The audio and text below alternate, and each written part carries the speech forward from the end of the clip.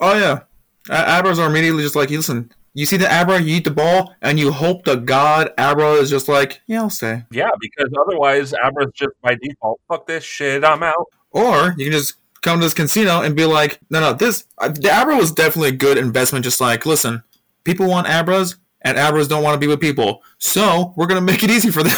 Abras are Sagittarians. They're Sagittarius. They're like, I can't stay, I have commitment issues.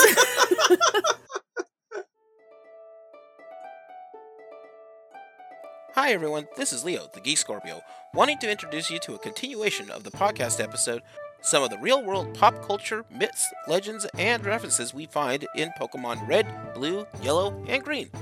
These episodes are going to be longer than normal, so we will be breaking them up to make them easier to listen to. If you have missed us talking about some of your favorite Pokemon, check out a past episode. But for now, we continue discussing the Game Center in Celadon City, and the podcast are already in progress.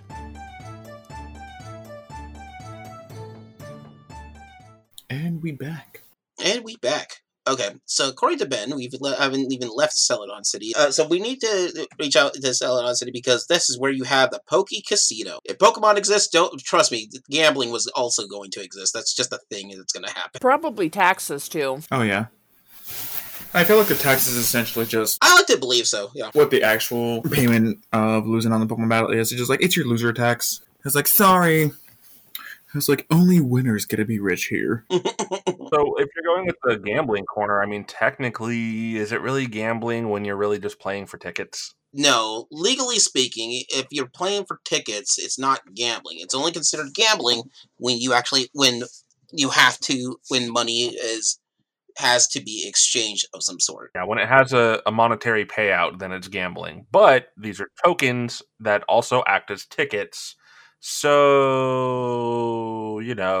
tax evasion at its best. No, not exactly. So the thing is that different countries will do different things to sort of get around that. It was a big thing, especially in Japan, where people would play pachinko machines. Oh, God. I hate that noise. Oh, for the pachinko machines? Yes. Ugh. Yeah. Because you play for like 1,000 balls into a pachinko machine. And that spits them all out in the course of a minute. Yeah. And you've got like 6 billion of those machines going all at once, and you want to literally stab a pencil into both ears. Just make it stop. And the laws for gambling, by the way, vary widely from place to place. So so what's happening here is not the same as what's happening there. So, for example, the state of Nevada, all gambling from almost any portion is still almost completely legal. Yeah. Well, and is it still specific to the area in Nevada? Like, it's only legal within like Vegas, within so far Vegas or whatever? No, it's the whole state. It's the whole state. The state's managed. They have a gambling state commission for that. I am thinking prostitution. Thank you. Yeah, that's prostitution. Yes, also legal in Nevada, which is very well established. So here's the fun fact: in order to do that prostitution like that, there is large regulations towards that, and there has to be physicals that are done. Yeah, they got to get checked like every week for venereal disease and stuff, and it's like covered by medical and shit. It's very bizarre how interesting and intricate it is. Yeah.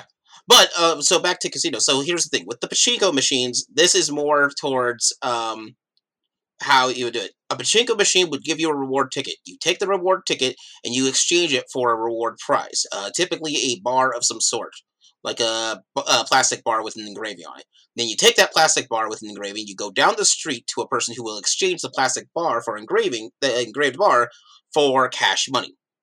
Because now it's the way that the Japan sees it as isn't you gambling for for X amount of cash. It's you gambling for this prize, and now it's just a prize that you can sell. And so with that, you can sell it at this other place, and they give you money for it. Now this is where things have to be exchanged and such, because also and I'm not going to get into this too much just because of how deep we can get into that. This was the big issue with loot boxes. Because loot boxes is gambling because you're paying for a chance to get a thing. Even though in most cases it's not a cash, in most cases it's not a cash response, but it is a cash value, which is why these things sort of happen in this case. But yeah, Celadon City, as in many a game, such as Persona and such, there is a casino that you can bump into. And this is casino. Isn't the game you will do like just slot machines? I believe it is just slot machines for prizes in this. I'm fairly certain that is the case. Yeah, then you can gamble just like how many in a row, or like how many in a row you can try to get, or like up your odds on that. Which is funny from a programming standpoint. Setting up a casino thing like this is not as that difficult to put together. Mm-hmm. It is time consuming to put it together, so just kind of interesting that they did that. And I believe you can get some TMs and such from the prizes. Yes. The technicals and such. Yes, actually, variety of prizes. So 3 TMs, and I already got these things up. You can get TM23, which is for Dragon Rage, aka the most ass drag move of all times. You also got the TM29 Psychic, which at the current time is one of the most OP power move of all times. I think it's the second most powerful move next to Earthquake, right? Yep. And next to the last prize, which is Hyper Beam. Yeesh. Oh, yeah. And along with that, you can also get Pokemon as prizes as well. And it looks like, depending on the game you get, it can vary.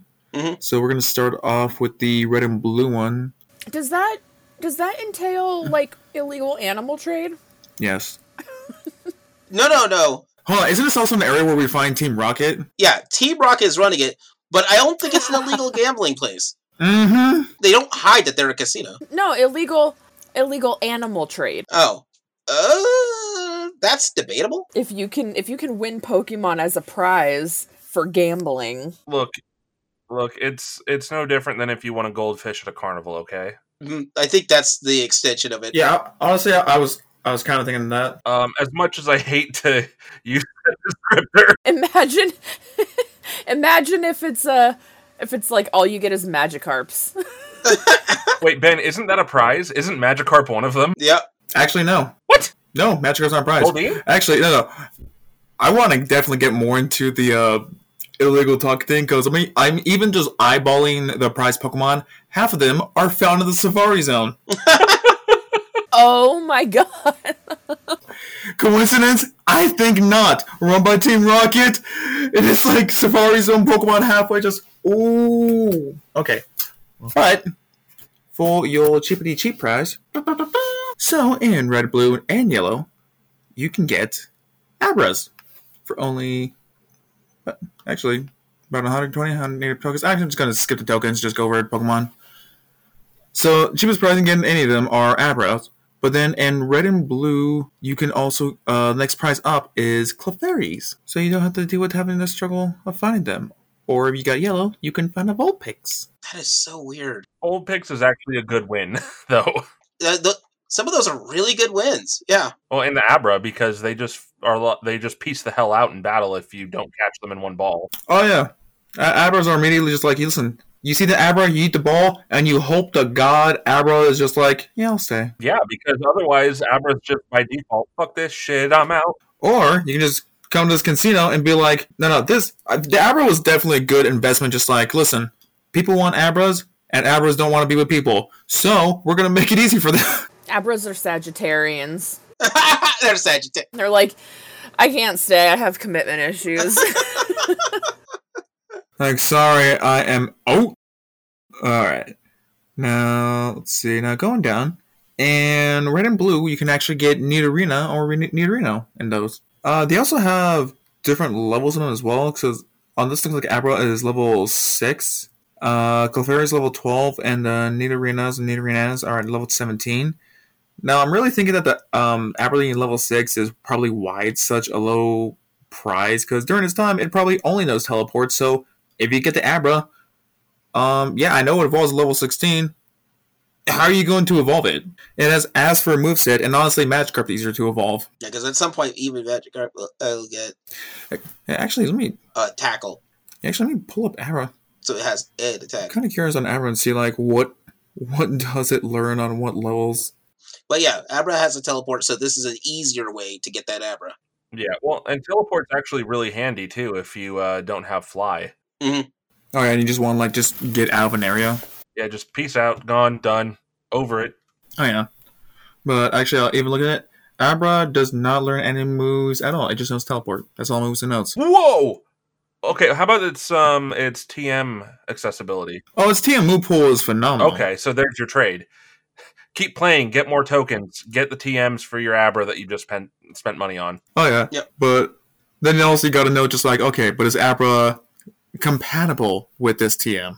That's debatable. Because mind you, just like, every Pokemon also has a limitation in what they can and can't learn. Yeah. But yeah, if you can learn any offensive ability, that's all you really need. Oh yeah. There's lots of people, me, Jay, for example, we just went through this game with like, what? I don't need to put them to sleep or these stats moves. I'm just, whatever puts them down is putting them down. That's all I need. Alright, well, Brandon, in order to pull off your little strategy, the only TM you can even use on that would be Psychic, so better save up 3,500 coins next time you go into there. Ouch. Instead of using that to get yourself, I don't know, Nidorinos, Clefairies, other Pokemon. I do love this casino aspect to it. Alright, you can come in here and you gamble, and one of the easiest things you can get is an Abra. But if you stay in this gambling casino, you might be able to get some of these other psychic moves. That's how they get you. They get you trapped in that casino. A psychic move for an Abra, and it's like, we'll make it really expensive, because honestly, even look at this list, the psychic is more expensive than most of these Pokemon. That was just a business strategy. That's a middle finger is what that is. No. If you are playing Pokemon Yellow, though, instead of Nidorinos and Nidorinas, you could get a Wiggly Tuff instead. Aw, weird. Like, already evolved, don't gotta deal with Jigglypuff. Well, actually, that kind of makes sense. If you want to hold off on, because to evolve them, you'll have to burn a Moonstone. So if you just want to hang on to it. Oh, that's right. I forgot about that, because you only get one Moonstone in this entire game, don't you? Not just one, but they are one of the harder ones to come by. Yeah, and the thing is, like, especially in this game, Moonstone is actually used quite a bit, because it's not just Jigglypuff, but you also got Clefairy, you also got both Nidorans. Mm-hmm. And, I mean, even just getting, like, one Moonstone is already hard as it is. Yeah. That's the thing. So you may just want to do this just to save up one more Moonstone. But I do know there's enough Moonstones that if you get one of every single Pokemon in this game that can evolve for a Moonstone, there is one Moonstone for each throughout the whole game. So it's just hard to get them all. Yeah. This is the part where we start going to the Safari Zone territory. And on the prizes for Red and Yellow, we have Scythers, and for Blue, you can get a Pinsir. So let's talk about Scyther and Pinsir real quick then. They're both bug Pokemon, right? Yes, they are. Okay, Scyther is definitely a praying mantis. There's no question about that. Nine. It's got that whole arm thing that praying mantises do. And I think Pinsir is a beetle. Yep. And Scyther looks like a Pokemon that will have cut, and it does have cut. It'll cut you. Well, I mean, you have to teach it cut. Otherwise, I think it's Cross Scissor. Nope, Cross Scissor doesn't exist yet. For a Cross Scissor, we have to wait at least 4 generations. But a nice fun thing, especially with Scyther, is that yes, you can learn all the cutting moves it could ever want. I mean, it can't learn an actual bug type move, but yeah, that's a future problem. According to the book, the Scyther might actually be more related towards ninjas, which I see that. Mm-hmm. And that would easily be like another inspiration from them as well. Actually, it's probably why their arms are also shaped like kamas, which is just like a common farmer's tool that was adopted by ninjas. Actually, I wonder what Scyther's Japanese name is. It's Strike. Its Japanese name is literally just Strike. Now, Pinsir, on the other hand, is basically a giant beetle. Oh, yeah. And it's like, well, you got 2 options of really hardcore bugs that aren't as squishy as the other ones. You got the Speedy Cutter, and you got the Strong Crusher. Actually, even looking through its moveset, it ends up also knowing fighting moves as well. Mm-hmm. Which actually is... I mean, aren't beetles also known for constantly putting, bug fights out in Japan as well? Mm-hmm. You can do bug fight things. That's not an uncommon place in there. In Mexico, they'll do scorpion fights.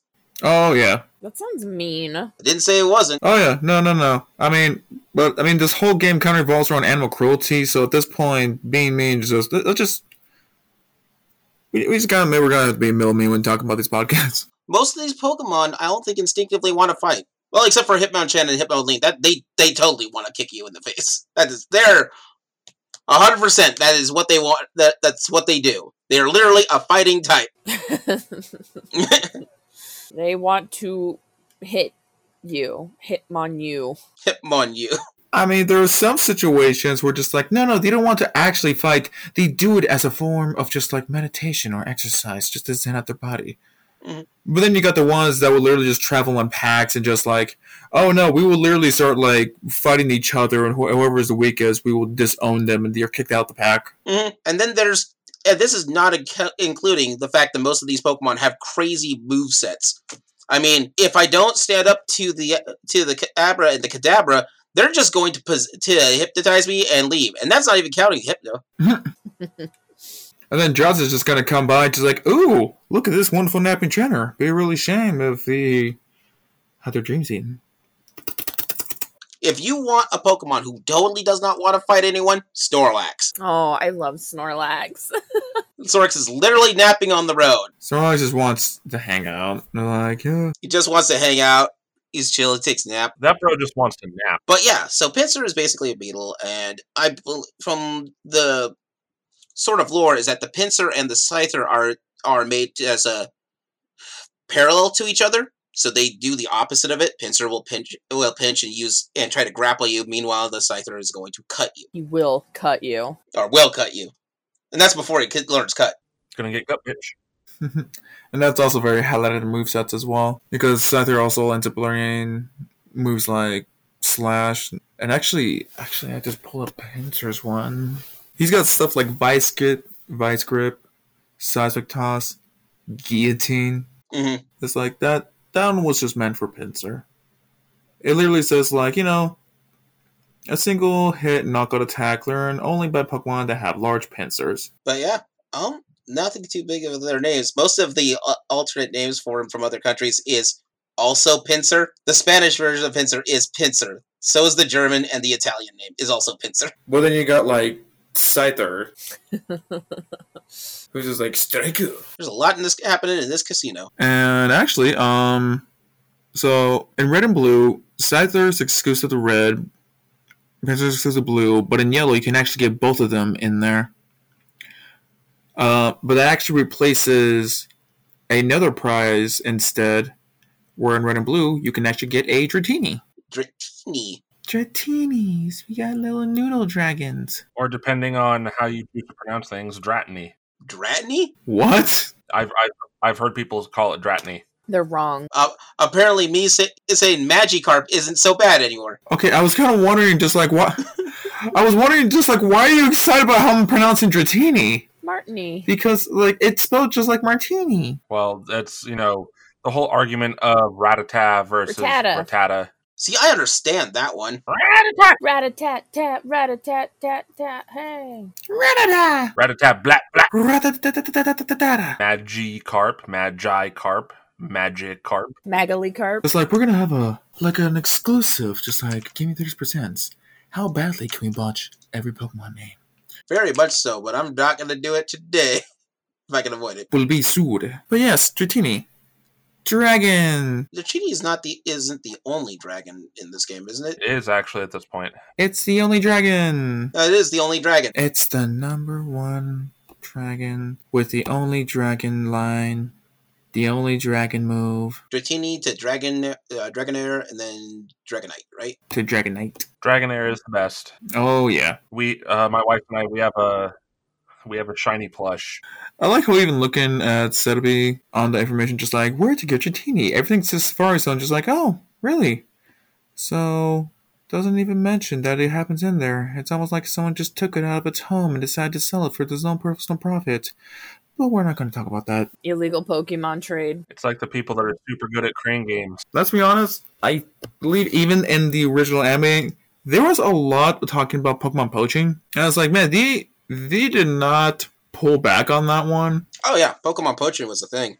Like I think even Officer Jenny has pulled a gun on like Ash because she thought he was Pokemon poaching. She definitely stopped. You gotta get a Pokemon license to be able to catch Pokemon, and you follow the legal Pokemon rules. You need a tag in order to go and get this thing. Mm-hmm. You need to fill out this paperwork, pay a fee, and have a 2-day waiting period, and blah blah blah blah blah blah. I'm sure it's Which kind of makes sense with all these animals that can do what they can and can't do. You kind of want to make sure that whoever is getting them is responsible for them. except the rest of the world isn't because they're giving these things out to 10-year-olds. What kind of gun control do you think they have? None. You just use Pokemon. I'm 10 years old. Here's a Charmander. It'll spit fire at everything. Oh, that's true. I mean, like, if Officer Jenny has a gun, you'd think, But so I guess their gun control is very good. It's like, yeah, well, Officer Jenny has a gun? She's supposed to! She's a cop! She's the officer. Also, look, the biggest criminals here are, like, Team Rocket, and they don't use guns. They use other Pokemon, which can be debatably worse. They did try to use guns at one point, Mhm. and that got turned into a freeze gun or ice gun in an episode in the US. Then they cut out, I think, 2 other episodes total. Only one of them was gun related, and that was the Safari Zone episode. Because the Safari Zone man sticks a revolver in Ash's face. He doesn't just stick the gun in his face. It happens over and over, and then he legit constantly shoots at him at Team Rocket over and over. They deserve it, though, to be fair. Oh, yeah. But in all fairness, this guy was actually supposed to be in... After I heard about it, I ended up looking back, found the episode, watched it, and I cannot see it now. He's supposed to be a parody of Clint Eastwood. Yeah, I can see that. His design is very much... Who? Clint Eastwood. Clint Eastwood. Like the good... No. Which Pokemon? No, not the Pokemon. The dude shooting at Ash. in the Safari Zone episode. In the Safari Zone. It was an episode's banned in America because, you know what? Maybe we shouldn't have someone constantly pointing guns at 10-year-olds and constantly shooting teenagers that go into criminal organizations. What? Seems legit. Sounds fake. All right, I've got to make one little correction. We call it a casino, but officially in the game, it's a game corner or a game center. Yes. What are you doing in a casino if not playing games? Okay. It is a casino. But yeah, there's a good chance this game corner it's just a front for Team Rocket, because you can fight Team Rocket in there. Prop. It also leads underground, right? Yep. Like behind the poster. Oh, yes. Yes, because remember there's some sort of Team Rocket grunt to stand in front of it, and you can't get past them, I believe, until you beat the gym. A game. Oh yeah, there's a gym in this town. We should really talk about that one real quick. Oh, we're actually still not even... But I think we've done Oh, we're not done what we can with this game corner. Actually, we're not. Or is there more? Oh, a game. Yep. Yeah, a game! We'll get to that game soon enough. It's a Homer Simpson thing. No, we only have one more. The ultimate prize from every game corner, unanimously decided, is Porygon. Is what? Oh yeah, this is where you get Porygon, isn't it? This is where you get Porygon. Wait, didn't Porygon have the had the seizure episode? Yes. Yeah, Porygon's the one with the seizure episode. We've got to touch on that one. Ah, yes. Now we can talk about it. The second banned episode of the show. Yeah, because it caused seizures. Like one of the many banned shows from Pokemon, besides for gun-related violence or people thinking that... There were 200 undiagnosed epilepsy episodes, all that occurred during that airing period in Japan. Mm-hmm. Supposedly. So, I'm not gonna lie, that's a pretty hard one to dodge, you know? So the Porygon episode, I forgot what it's called though. It's Let's Go Porygon, I think. Mhm. Let's Go Porygon, I think, yeah. So the Porygon episode is the episode that was famous and had to be banned because Electric Soldier Porygon. Electric Soldier Porygon. Yeah, thank you.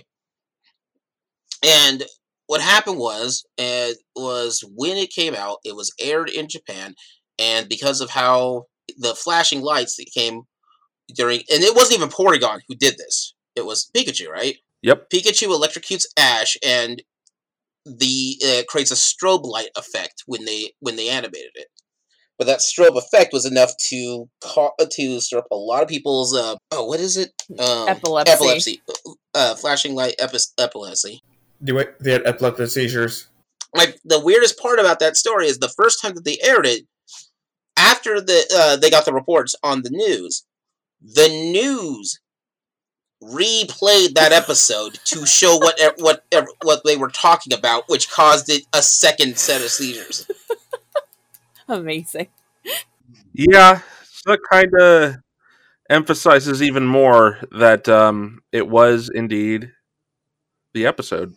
Honestly, I kind of wish I was able to find this episode to watch it, because I want to know what happened. Because wasn't the whole premise like they were stuck in cyberspace to save Porygon? So do you want to find out if you have epilepsy? Watch this. I mean, I'm down for a non-surprise epilepsy test.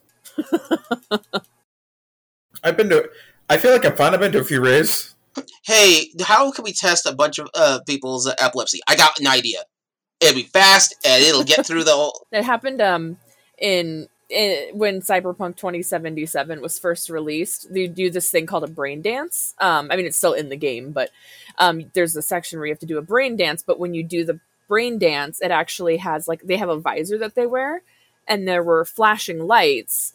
And apparently, CD Projekt Red actually studied what blinking pattern effect causes epilepsy. I don't know if they studied it or did it intentionally or whatever, but that same pattern they used for the brain dance thing. So they were unintentionally causing seizures in people. That's horrible.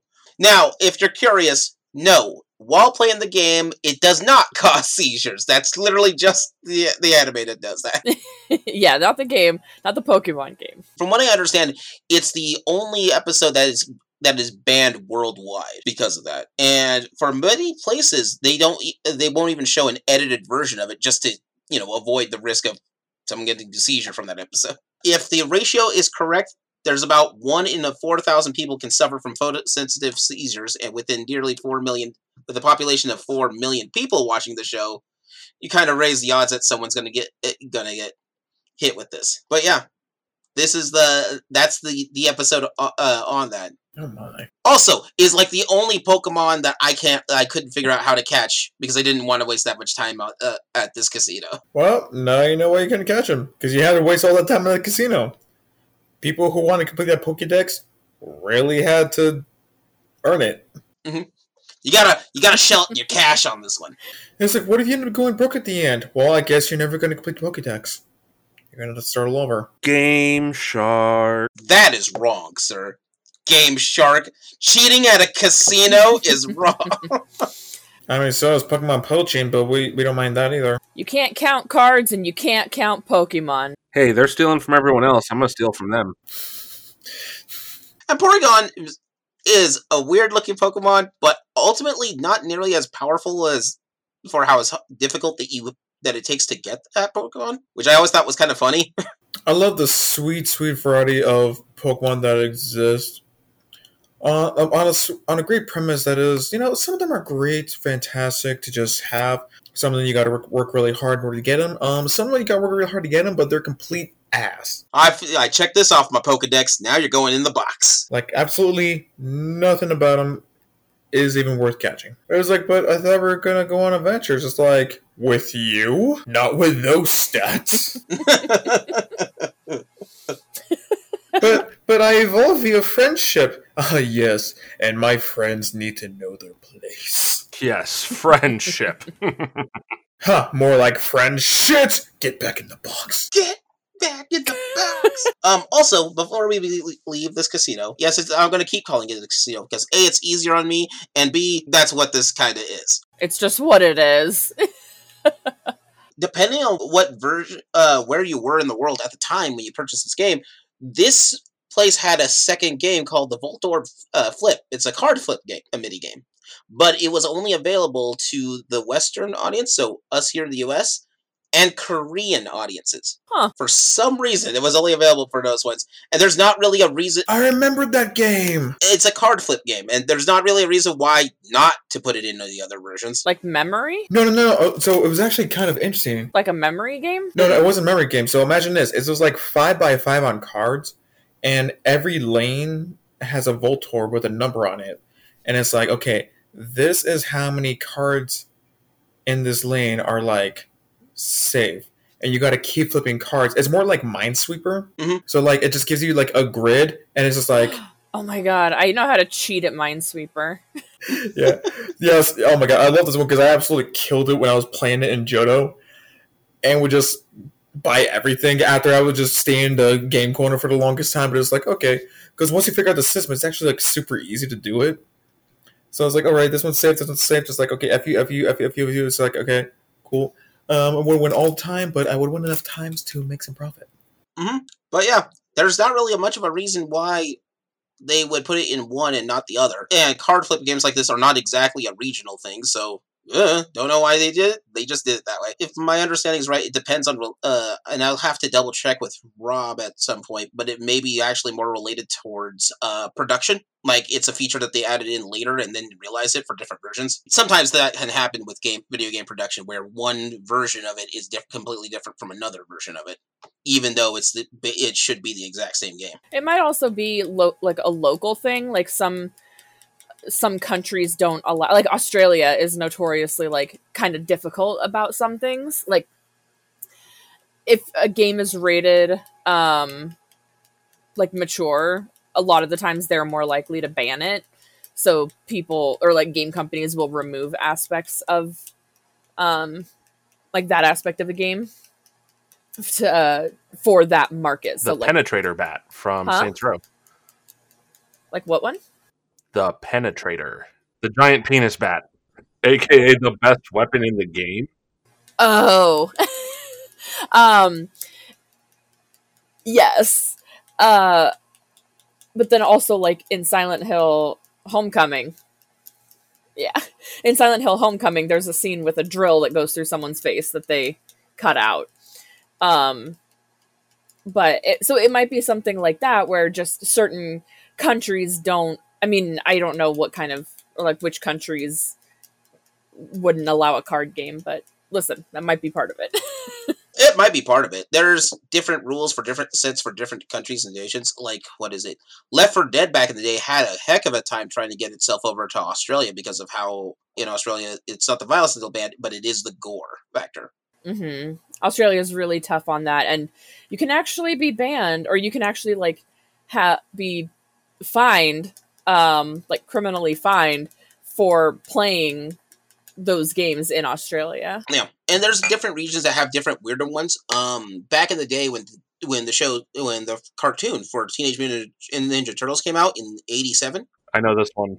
They had to ban the first season of Teenage Mutant Ninja Turtles in England because they had a rule about displaying billy clubs in the what's considered a billy club in England, and so because of that, the entire first season's banned because of Michelangelo's weapon, which is nunchucks, and that is counted as a billy club in England. I know that it was also not necessarily banned, but censored in some regions where they actually changed the name to Teenage Mutant Hero Turtles because the term ninja implied assassination or something.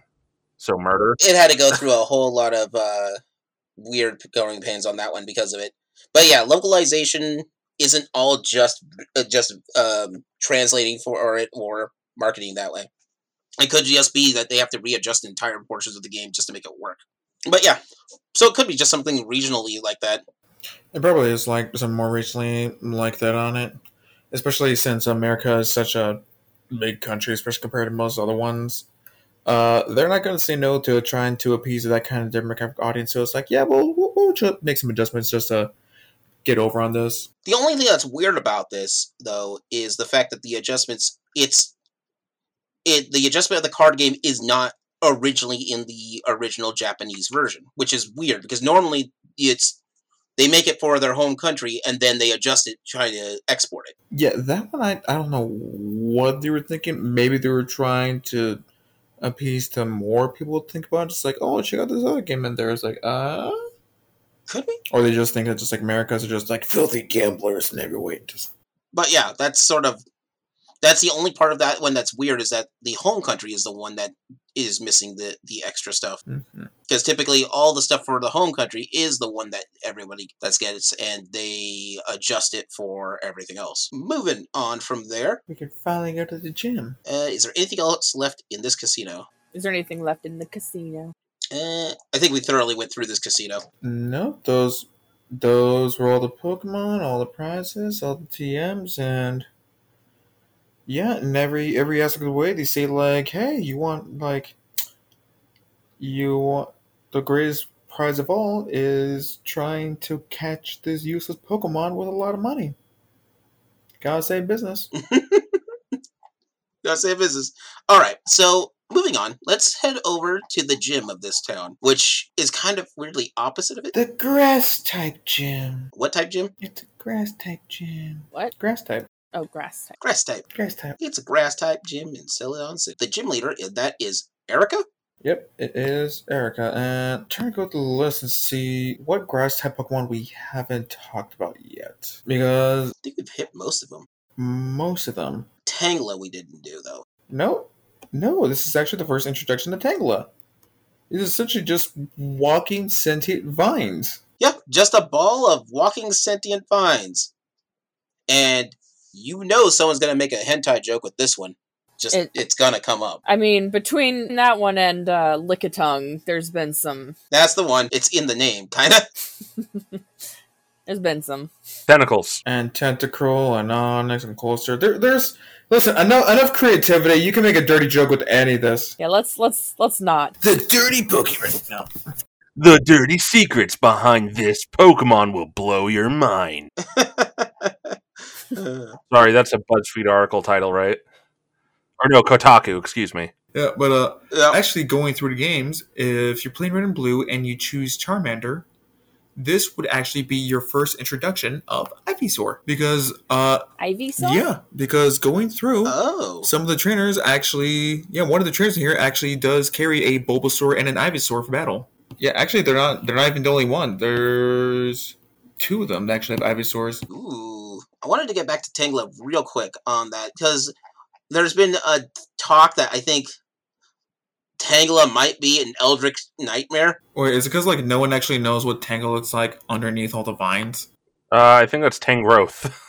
You can see two big eyes, but that's about it.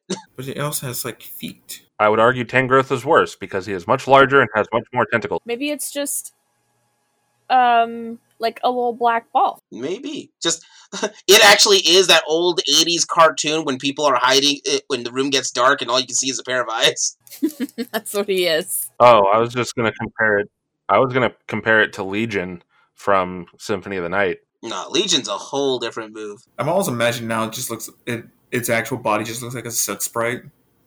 Like from Spirited Away. No, it's just an Oddish. An Oddish with a lot of dreads. It's an Oddish that accidentally was born with goat head, so it just kept tangling vines until it just became its own Pokemon. It's like, well, I guess I can't evolve to a Gloom anymore. A unique subspecies has been born. But Tangrowth is not in this game. That's true. No, we gotta wait.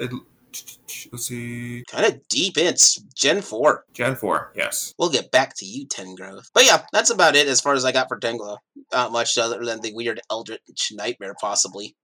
But I like Zombie Hand's answer with that. It's just eternally two eyes inside a dark room. Yeah, just a little black ball, two eyes, and then he just surrounds himself with vines. But yeah, then there's also Ivysaur, you said? Yep, Ivysaur. For anyone that plays Red or Blue and chooses Charmander. Huh. Wait, is it just Red or Blue that Ivysaur shows up? No, they show up in yellow too. I only say that because Red and Blue, of course, you get the option of choosing a trio. And since the whole thing is always just Gary always chooses the one that's strong against yours.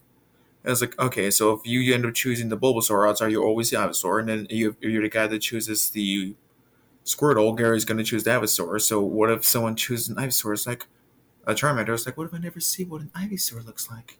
And then you go into Celadon. It's like, there it is, the infamous Ivysaur, the plant bulba plantiness.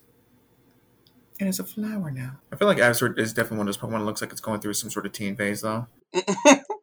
Ivysaur is the one that's going through a teen. Look at it, though. Look at it. Just like Bulbasaur's all cute and adorable, and then you just got like, Big Daddy Venusaur. Then there's like super awkward Ivysaur that didn't want to show up to the party, but they just scowl the whole time while they're there.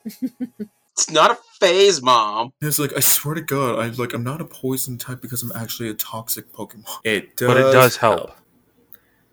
It's like, but just gotta have that freaking like stat bonus. But yeah, upon all that going through, looks like you'll.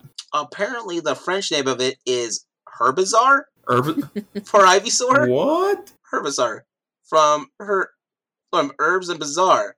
Weird herb is essentially what it translates to. Huh. All right.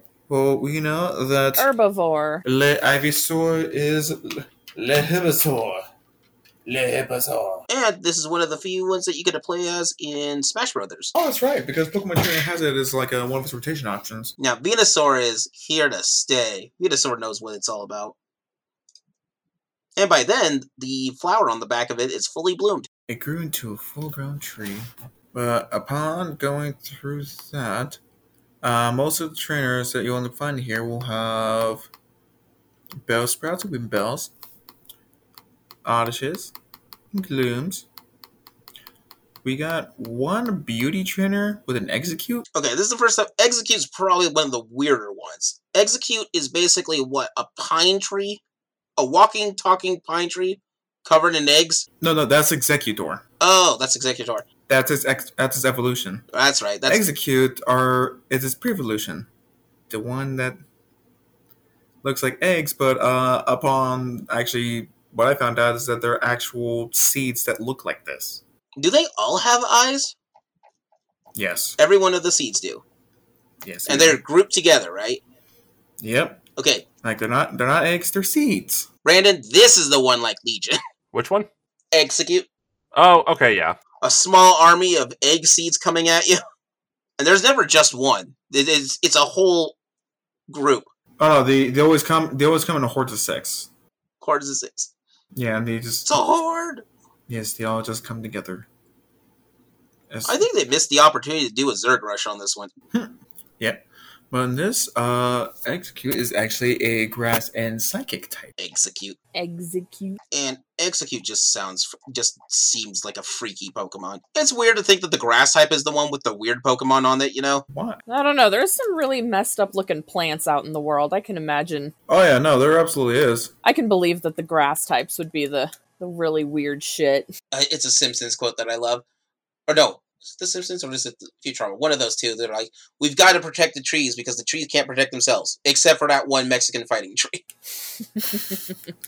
Alright, so Accurate. I did some research on Execute, and its Japanese name is Tamatama, where when translated just means egg. Egg. Its Japanese name is egg. That makes me think of the dumb meme with the werewolf name and Moon. It's Moon. Damn it, Moon! And then it's evolved form Executor. But I think for now, let's go over. Yeah, because you'll bump into Executors more in the Safari. We'll bump in later, and whatever Pokemon we don't miss by the very end, we're just gonna highlight the ones that just didn't get any love. But at this point, after all that, you are up against Eric, which comes at you with the introduction of Tangela, a Victory Bell, and a Vileplume. Yep, Eldritch Horner, Erica. Yep, and actually, let me... Look, now that I think about it, being attacked by a giant dragon-like creature like Charizard, not so bad anymore compared to this one. And it's like, but plants, though. It's like, Nature, you scary. Nature, you're scary, man. So, I think so far we've talked about Weeping Bell and Gloom Yeah. before, but we haven't actually gone to like a deep dive of their evolutions of Victory Bell and Vileplume. Vileplume we did, because Vileplume is related to the corpse bloom. When did we see Vileplume beforehand? No, we talked about it a couple of gyms back. Okay, so this is probably the first time we've actually like seen a Vileplume then. Mm-hmm. Because Okay. this is the first time you'll see it, but we've talked about Vileplume. Okay, cool. But quartz plants, though. They're called that because they smell like... Yeah, they smell like death. I know we've talked about Bellsprout, but Weenie Bell and Victor Bell, Victor Bell, we talked a little bit about it earlier on. Because Victor Bell is the one with which looks like at least to me, like a type of Venus-type flytrap, but it not. No, so I remember, yes, we were starting that conversation, and then that just kind of led us to start to talk about Erica and all that. Okay, so, but while we were on that, remember earlier we were talking about how, in the verse, how every gym leader's name is a pun. And even Erica isn't just Erica. So, the scientific name for the species of plants for heaths are called the Ericaceae. Scientific name for which plant? And this is... The Ericaceae? The Ericaceae. Yeah, it's actually an entire family of plants. So, from looks of it, it's where you actually get your heath plants. I like to think that Erica is like that really, what is it? That really perky and fun-loving friend of yours who apparently is way into a whole lot of dark goth stuff. I love aroma smells. Aren't you literally surrounded by corpse blooms? Yep. Actually, I think in the anime, it wasn't actually she just super into just like aroma, like smells and just like wonderful stuff like that. It's like, yes, but if they love you enough and they like you, they'll actually smell really nice. And if they hate you, they'll smell like a rotting corpse because they hate you and your stupid face. And okay, so I'm also trying to figure out, looking up this whole Ericaceae plant species, they look like the species of lavenders that lavenders are from, because all it's just like a bunch of long stalks that are just little bulbs all around them. Yeah, the Erica plants is a genus of roughly 857 different species, and they're all flowering plants. Which makes me think Erica is your gym leader that smells super nice. Oh, which is also why the episode's just like, no, you must appreciate the wonderful, beautiful smell of all these wondrous flowers. It's like, especially you, Ash, and your stupid face. Just like, I don't want to. Man, he was so petty about like the smell of perfume. I was like, that was a moment that was like they were trying to just connect with all the super obnoxious like preteen boys and just like, I don't want to deal with any of that girly stuff. Like, grow up. You surround yourself with the Dutch corpse blooms like this, you'll want to smell vanilla at some point. Hey, I like vanilla. Vanilla's delicious. I'm that weirdo who thinks that's the best flavor of ice cream. Specifically vanilla bean. I like vanilla if you put chocolate sauce on it. Actually, one that I do like is getting like the super pure like Mexican vanilla. That's just like a tiny bottle, but that like a bottle that big is like $10. You just need like a tiny little droppy drop, but it makes it just so delicious. Oh yeah, it's like pure extract. And it's like no. It's like this is like vanilla intonation. This is vanilla. The neat thing about Erica, though, is Erica is one of the least changed names throughout all of the language regions that Pokemon have been released. Almost every version of it, Erica is just Erica. The Japanese version is Erica. The English, German, Spanish, French, Italian, and Vietnamese version is also Erica. The Brazilian and Portuguese version is Erica. They just don't change it very much. I think the only ones that change it is the Chinese language ones. And Korean, which is into Minwa. You know, I have to think that one of the reasons it doesn't change that much, of course, you know how, of course, whenever they do change the name of the region, it's always because like it has something that language in it. But since Erica is even short for a scientific name, which I mean, like science names, no matter what like country or region you go to, they normally don't change at all. And it's like, no, this is just like what science calls them. This is just like what all the super nerds have agreed to just call it the super complicated version of it. It's like black hole. It kind of just says black hole right there in its name, and it's not. If you want the physics behind it, that thing's complicated. You want the name? Nope, got you covered. It's like, yep, not much thinking that one. It's a hole that is black, and it sucks. That's all it is. Done. Nailed it. A solar flare. A flare from the sun. Nailed it. Okay. Now, now the other plan, Victory Bell. We did touch on a little bit. So remember when you were talking about the whole Venus flytrap? That's actually when. Yeah. So I did end up finding some episodes talking about like grass type Pokemon and just like the wide variety of plant species you can be with them. So Venus flytraps are not the only carnivorous plants out there, and going that like nom isn't the only strategy apparently. So Victory Bell is what is known as a pitcher plant, and so what actually happens is that while like they're actually shaped like that because they have like a special almost like acidic liquid inside there, and it causes like a fumy pheromone that just kind of comes out of it. Oh yeah, I know these type of flowers or plants. Yeah, and so if the bugs are come by, it goes over just like it gets kind of smelling, and then it gets stuck inside and just sort of just like dissolves inside of it. And actually, even looking at Victory Bell, there was one thing I always thought that was kind of funny about it, and well, now that I know that it's a carnivorous plant, it finally comes full circle because I remember Victory Bell's design always had like that one extra leaf just hanging just right above its mouth. Oh, the cap leaf, yeah. Because when a bug gets caught into these type of flowers, that's the thing. That top leaf will cover the whole thing and just let it. You're right, Liz. Grass plants are scary sometimes. Mm-hmm. But I think what I love is that also looking at that, it's like, Victory Bell's just kind of like the plant equivalent of an anglerfish with that little extra little cap leaf on top. And it's like, oh, look at this little delicious little leaf, just so scrumptious and just. It's like, oh, why? Oh man, like a snack and a hot tub? Oh, it's a really hot tub. Ooh, spicy! And like, then fucking Victory Bell is just nomming at Weedle, just going, delicioso.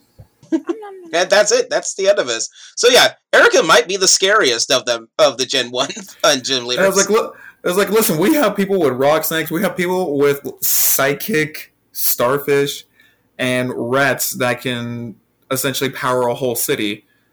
But this girl with her kimono and the wonderful smelling plants, she's the scariest of them all. So with that, I think that's as. Do we have anything else left on Erica? Nope. Actually, going through. I do want to point one thing I do find kind of funny though. So that she's the sweetest of all the Pokemon trainers, and yet probably the most lethal. The irony of that is not lost on me. But this is just more of something I find just kind of funny because we all know that Yellow is more Pokemon Yellow is more based on the anime than Red and Blue. So in Red and Blue, on both of them, she has the same team with family lines. Tangela's in both, but the thing is, in Red and Blue, she has Victory Bells and Vileplumes, but in Yellow, she only has a Weeping Bell and Gloom. A Weeping Bell and a Gloom. That's kind of weird. Like, yeah, and the alleged, like, supposedly possible hardest version? I don't know. Is Yellow supposed to be the hardest version of it? No. Yellow is actually the easier of all the versions, from my understanding.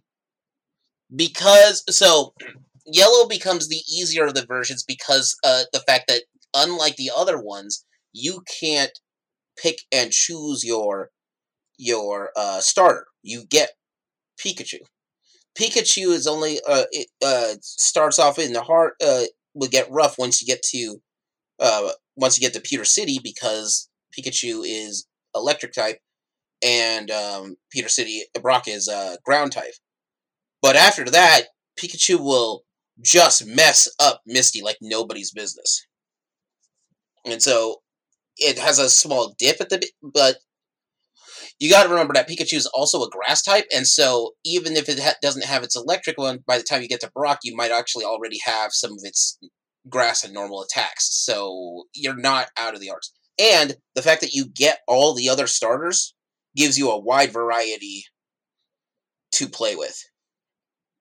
Yeah, arguably Yellow is actually the easiest of all. And it's because you get all of the starters. And especially once you got like the entire, just that whole well-balanced gang just to go around, because even when we're going through around, it stays pretty consistent, and you don't really get more of the unique types like grass, water, and fire until like mid to late game. Mm-hmm. Whereas you can get a Charmander, a really big fire type, before you deal with before you can deal with Erica, and after you deal with Misty. Right. Ignore the fact that it looks like a dragon but isn't a dragon. Poor Charizard. But yeah. So I believe now we can move away from Celadon City. Finally, after all this time. Okay, so from Celadon. From Celadon City, it's going to be a straight route through Route 16. Yeah. I think the only new Pokemon at this point is the Doduo, which I think is just an ostrich. Could be an emu. Or an emu, yeah. One of those really big flightless birds. Emus are fucking evil, though. I mean, they did win a war in Australia. Yeah, there's legitimately... Emus have once won a war. Well, it's because like they're so damn fluffy that you can't really tell where their bodies are. Plus, they do not... Wait, what? Yeah, their body muscle structure is like such a way that even if they do like take a bleeding wound, that they do not bleed much. So them bleeding out is not a common thing. There are some species of animals that is a thing. Bleeding out is not... you find that more commonly with, I think, lizards, though, right? It is more common with like reptile-like creatures, but emus are just fucking weird, man. They're like the demon ostrich, and an ostrich is already a demon, so you know. Ostriches are really just velociraptors. Like No, those are chickens. No, they're the pocket-sized velociraptors. Yes, a dinosaur in your pocket. It's called an egg. That's sometimes called breakfast. That is frequently called breakfast, sir. Oh my god, we eat dinosaurs. We do. You didn't know? They also fuel my car. And my chicken nuggets. And chicken. Oh man, yes. Those chicken nuggies. And actually, even Doduo's name in every other language is kind of similar on it. In Japan, it's Dodo. French is Doduo.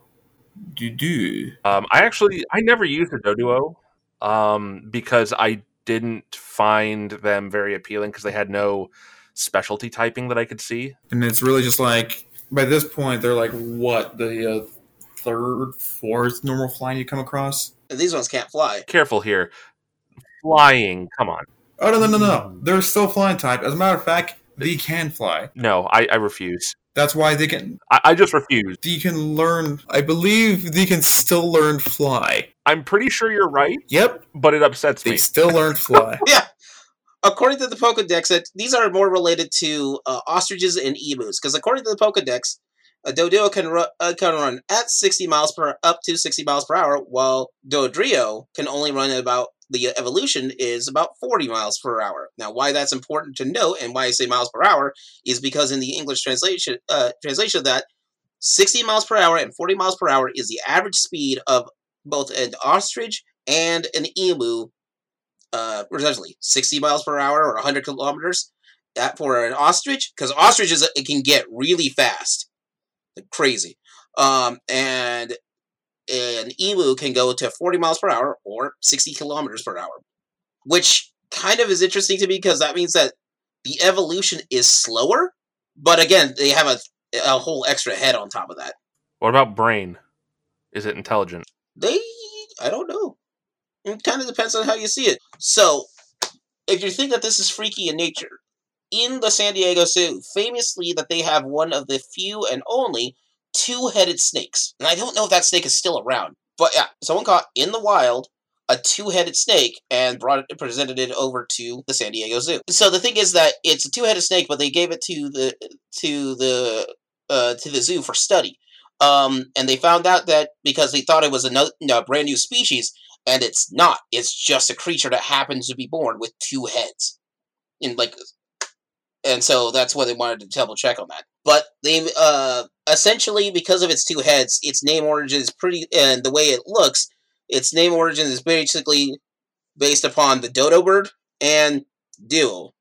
Dodo for an extinct flightless bird, and duo because it's two heads. The worst part is we missed out on the dodo, but not by very many years. Wait, seriously? I think they went extinct in like the 70s or something. What? Yeah, that's how they have an actual legend of how they went extinct. I think a sailor or a couple of sailors got trapped on this island and fed on them. Yeah, I was gonna say, weren't they like delicious or something? Mm-hmm. They were super rare and they were very delicious, but there was only one place in the world that they had, and those guys didn't have the foresight to allow them to continue breeding. Yeah. Oh, the dodo is now making me sad. Although I do love the idea of this. They evolved from essentially an ostrich into an emu. And why do I love that thought? Because an ostrich just is native to parts of Africa, but they run in places. An emu, on the other end, has won at least one war. Now, I would have thought it would have been like the other way around, since like the emus are smaller. Because I've actually come across emus and ostriches in real life, and oh my god, I've had to get escorted to go onto an ostrich farm before. Escorted to an ostrich farm? Well, the dude had like 1,000 ostriches. Oh, that's a lot. That's too many ostriches. Oh yeah, no. Apparently, Idaho is home of the third largest ostrich farm in all of America. Okay, damn, that's new. Yeah, that was I thought that was pretty cool too. Just like, oh damn, bro. But it was funny because it's back when you used to work at a rent-to-own place. But I was just delivering like a couch to him, and he's like, "Yeah, I'm gonna need you guys to like kind of like just stay at our gate, and then I'll come over." And then you guys can follow me in, just like in case we get lost. I'm like, no, like nothing bad, nothing bad. Just like the ostrich is kind of spooky easy. But when we got there, one of them actually did kick the fencing and broke the bolt off, like clean down, like the center of it. This bolt was thicker than most people's thumbs. Jeez, it's like, and it's like, oh my god, I would hate to get kicked by you. But after like the third time I had to go to this dude's house, I just had to ask, like, can I pet your ostriches? Like, please. I was like, I want to know how they feel. Apparently, their meats are very the way it was described is like, imagine a poultry red meat. Oh, that's a weird. Right? I do know that a single ostrich egg is something like 3 pounds. It's 3 pounds. It's something like once cooked, it can easily hit 2,000 to 3,000 calories for that egg. There is one restaurant in California which has an ostrich farm right next door. So they have like an ostrich egg challenge. It's you and your friends to see how fast you can eat this. You have to team up to eat this omelet. Oh yeah, I've seen that challenge. Liz, you want to go team up on an omelet? Yeah. Nice.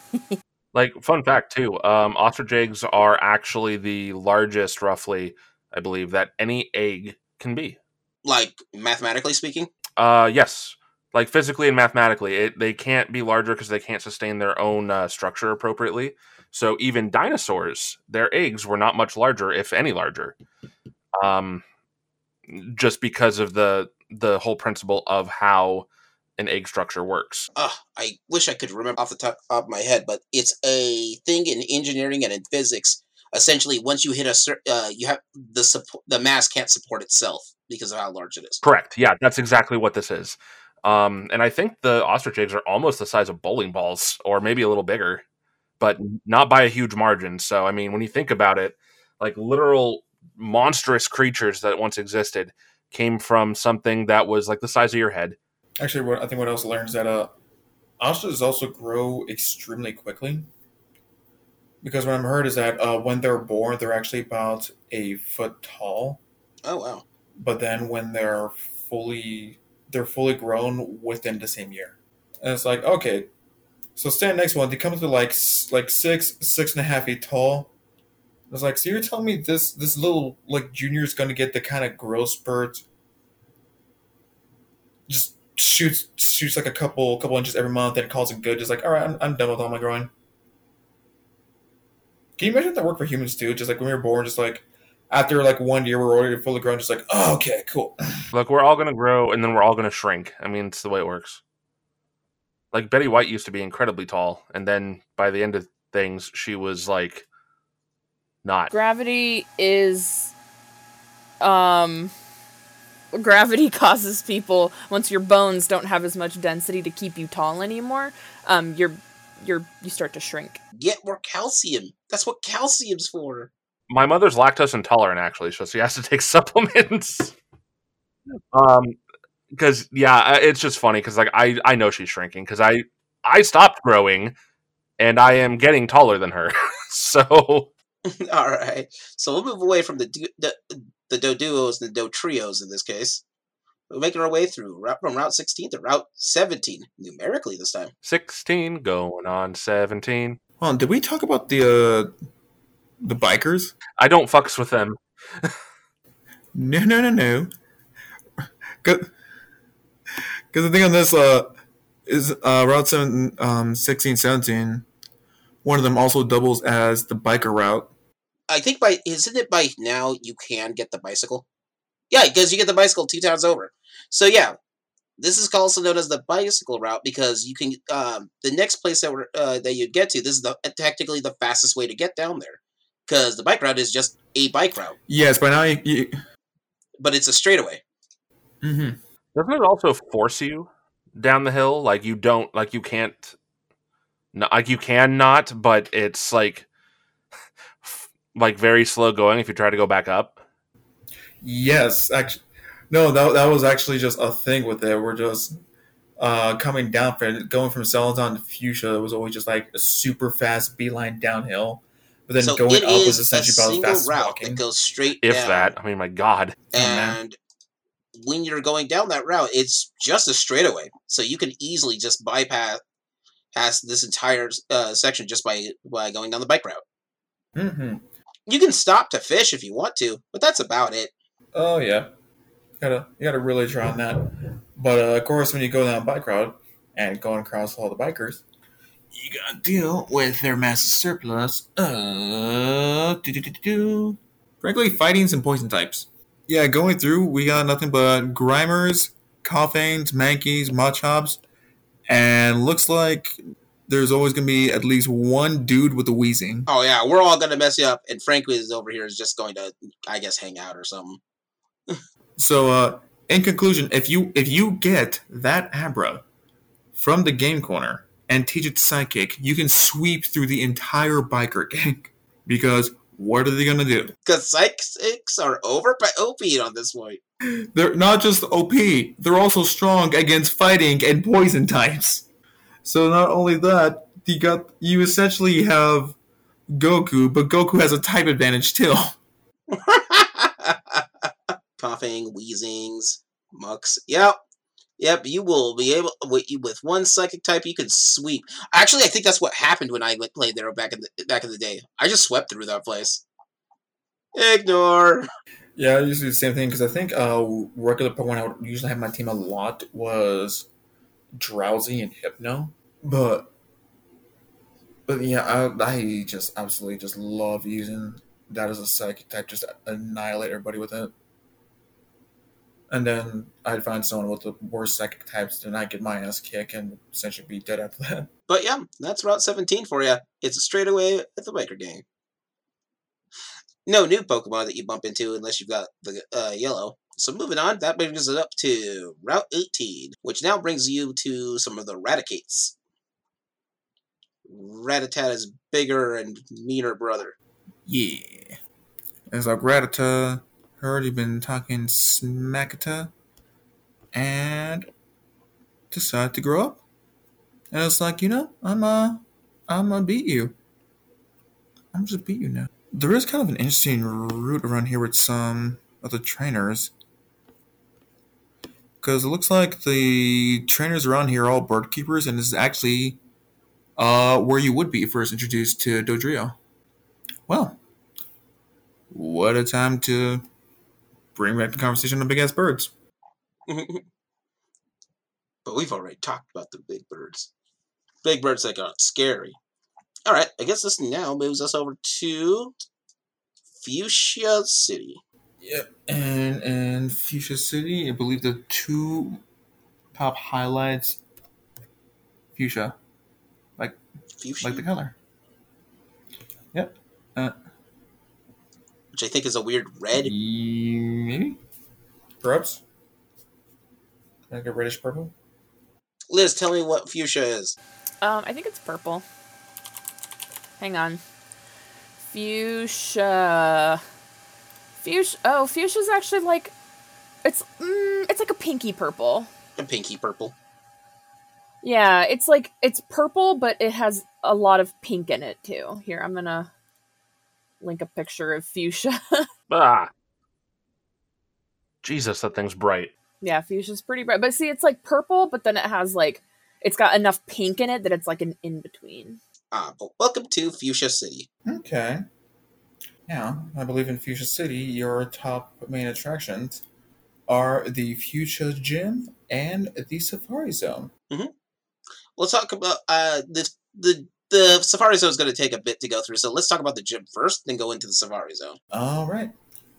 Well, I believe we have talked about how Kanto actually has the biggest surplus of poison types introduced out of any Pokemon species. You introduced or just in general? Oh no, just like in general. So out of the 150, I believe 30 of them are poison types. Wow. Yeah, because you got those few that are actually single poison types, like your Coffins, your Ekans, but then you got all those poison types, like the Oddish line, like the Bulbasaur line, like the Weeping Bow line. So it's just right there, that's 9 Pokemon. But then you got the poison flying type ones like Zubat. But then you got the poison bug ones like Beedrills and Venonat. And that's a lot of poisons. Oh yeah, this is I think Kanto's poison type ratio was the biggest ratio of a Pokemon species ever introduced out of all of them. Huh. I think one that can even compare is water type Pokemon in Hoenn, and which is really saying something because half of that region is ocean. As a matter of fact, there are 3 HMs that are all ocean based. This poison type gym is also where we find our ninja, Koga. He's a straight ninja. And actually, I believe in his gym, what's super neat on it is he goes on to the ninja thing that they actually have invisible walls. So you have to somehow, because when you walk in, all you see is just him and trainers surrounding him. And so it just looks like it's a straight shot, just no, it's not a straight shot. You actually have to go around, and because of the route you have to take, you actually end up battling every single one of his trainers until you get to him. Now I'll get to okay, I'll fight you up. Now I'll get to come on. And it's okay, there's a wall here. I'm just gonna walk around this line and guess I gotta fight him now. Balls. So one thing of things that are interesting is that in this gym, there's quite a few poison Pokemon just hanging out. Very interesting about this gym. Not a single trainer has solely poison types until Koga. Oh, so there's they just have other, which is weird to say because there's so many poison types in the game.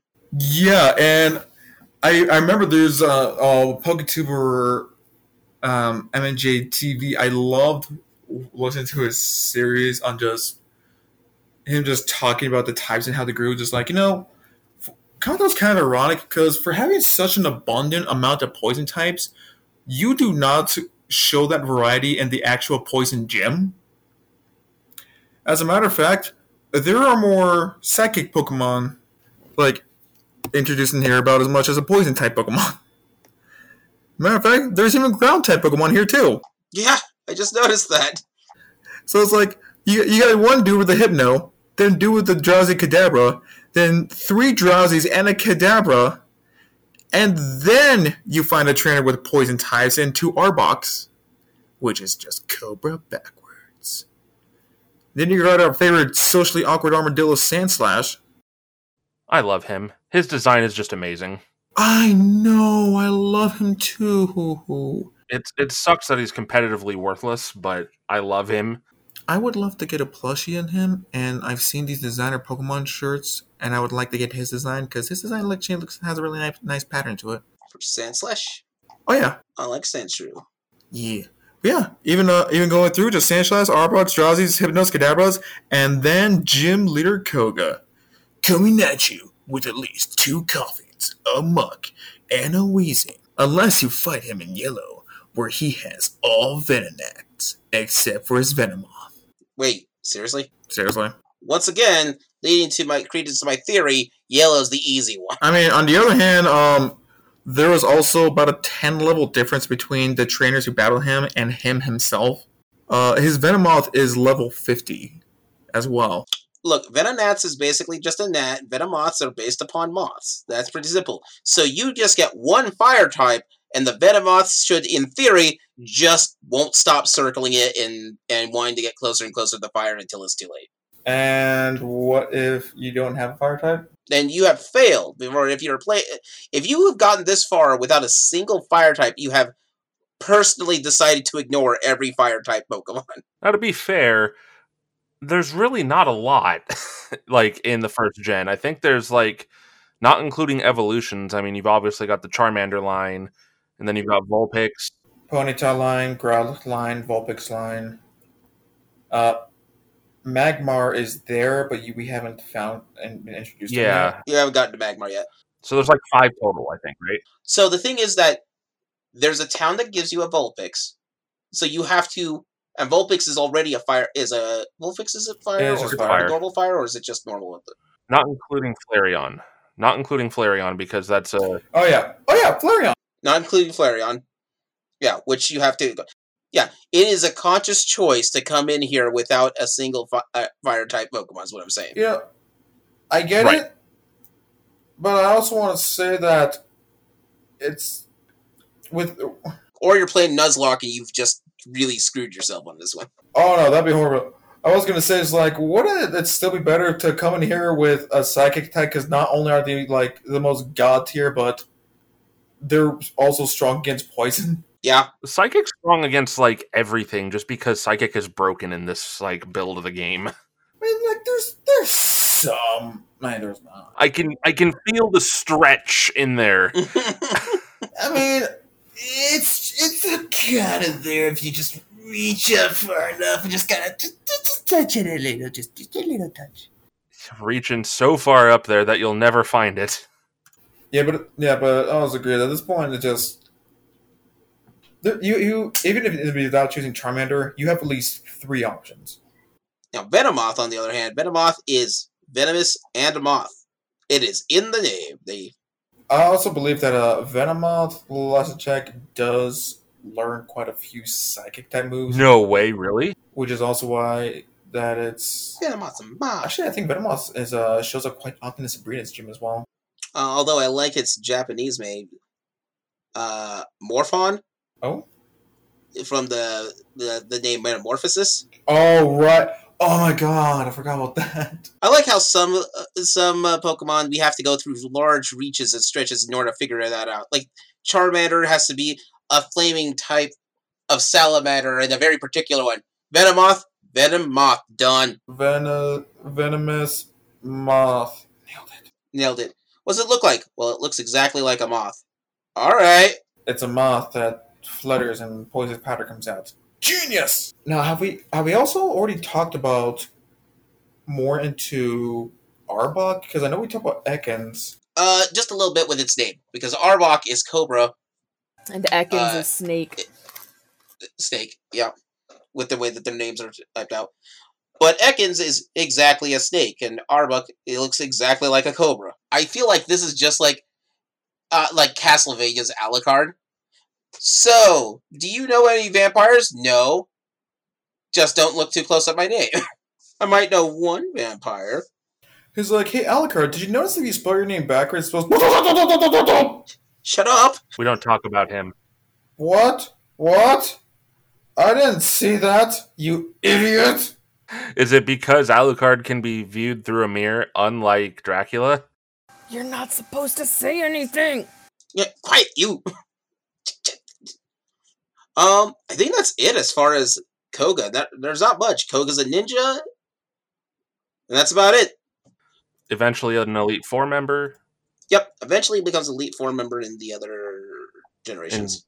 In the next generation, actually. Yes, actually, yeah, the next gen. But are we gonna come back to Kanto if we start when we start talking about the JoJo games, or are we just gonna skip all that? We'll skim through those ones. Like, we have to because some of the other games will let you go back to Kanto. Yeah, those get repetitive. Okay, so in that case, so we'll talk about Koga again once we're back at Johto, but I do want to put in that when he becomes a part of the Elite Four, that his daughter Janine is the one that takes over the Fuchsia City gym. Nailed it! And what I love about her name is that when you take away the E, it's literally just ninja backwards. That's all I got. It's like it was meant to. It's like, listen, man, it was supposed to happen. All right, they're supposed to be having the puns. Apparently, like poison and ninjas just kind of go hand in hand. So you might as well just put the name ninja backwards. Actually, I wonder if Koga means anything. I think Koga's a school. Because apparently there actually is a Koga clan that once existed back in Japan. Oh, which would make sense why they decided to name him Koga, because he's just one giant ninja pun. Okay, and I also want to say with the amount of repeated poison types that Koga has and the amount of variety there is of poisonous options, why? Like, why? That's like, what? Why not have more variety of poison types? Like, why have one line of Pokemon and 3 of them are Venonats when he could literally come at you with an Arbok and a Muck and a Weezing and then Venonat. And there's like an actual variety. It's like, oh, I am now able to counter all of your other types because my poison also have other types. I feel like I always get wrecked by Muck and Grimer. They're gross. Well, I mean, like, they can, like, poison and stuff, and I feel like I never fare well against them. You know, that chip damage just really starts hurting after a while. Because things like, even with the poison type moves, they end up looking at a bunch of them. Even to this day, there's only like 2 of them that are like up to like 120 strength, and it's actually very rare because they rely so much on the actual chip damage throughout battling. Oh, chip damage is real in this. Oh yeah, and yeah, poison types definitely make sure. Actually, I wonder if poison at the time was more considered a more physical or special move during the time. I think it's a special move in Gen 1. Yeah, because if they were classified more special, then they could also like semi-benefit off the whole like special split that didn't happen until Gen 4 because the special attack and special defense was just one category, so it would also help out their stats on that. So now you got like decentish stats with chip damage. But they're also the one that is most likely to get their asses handed to them by psychic types. Mm-hmm. But yeah, Muck, I think that's about it for this town. The town itself changes a lot when it gets to the other gens, but for right now, like outside of this and finding your rival's grandfather, and you have a nice conversation with him, but that's about it. I don't think he gives you any real insight or anything like that. All right, so I think that's about it for this town. I'm gonna call it here before we get into the Safari Zone. Yeah, the Safari Zone is something like 20 different new Pokemon you can get right then and there. Oh, yeah. That's where you start getting introduced to some more really rare stuff, but I think we've actually covered quite a few of them already. So, like, we already covered, like, Dratini and Pinsir and Scyther, and I think, like, the very few we gotta actually cover is, like, maybe, like, Tauros, Lickitung, Chansey. Okay. So, yeah, I guess I'm gonna call it here, then. Alright, gang. Looks like we just got through another Pokemon adventure. Yeah! Yeah! Pika Pika. To another Pika adventure later. Pikachu.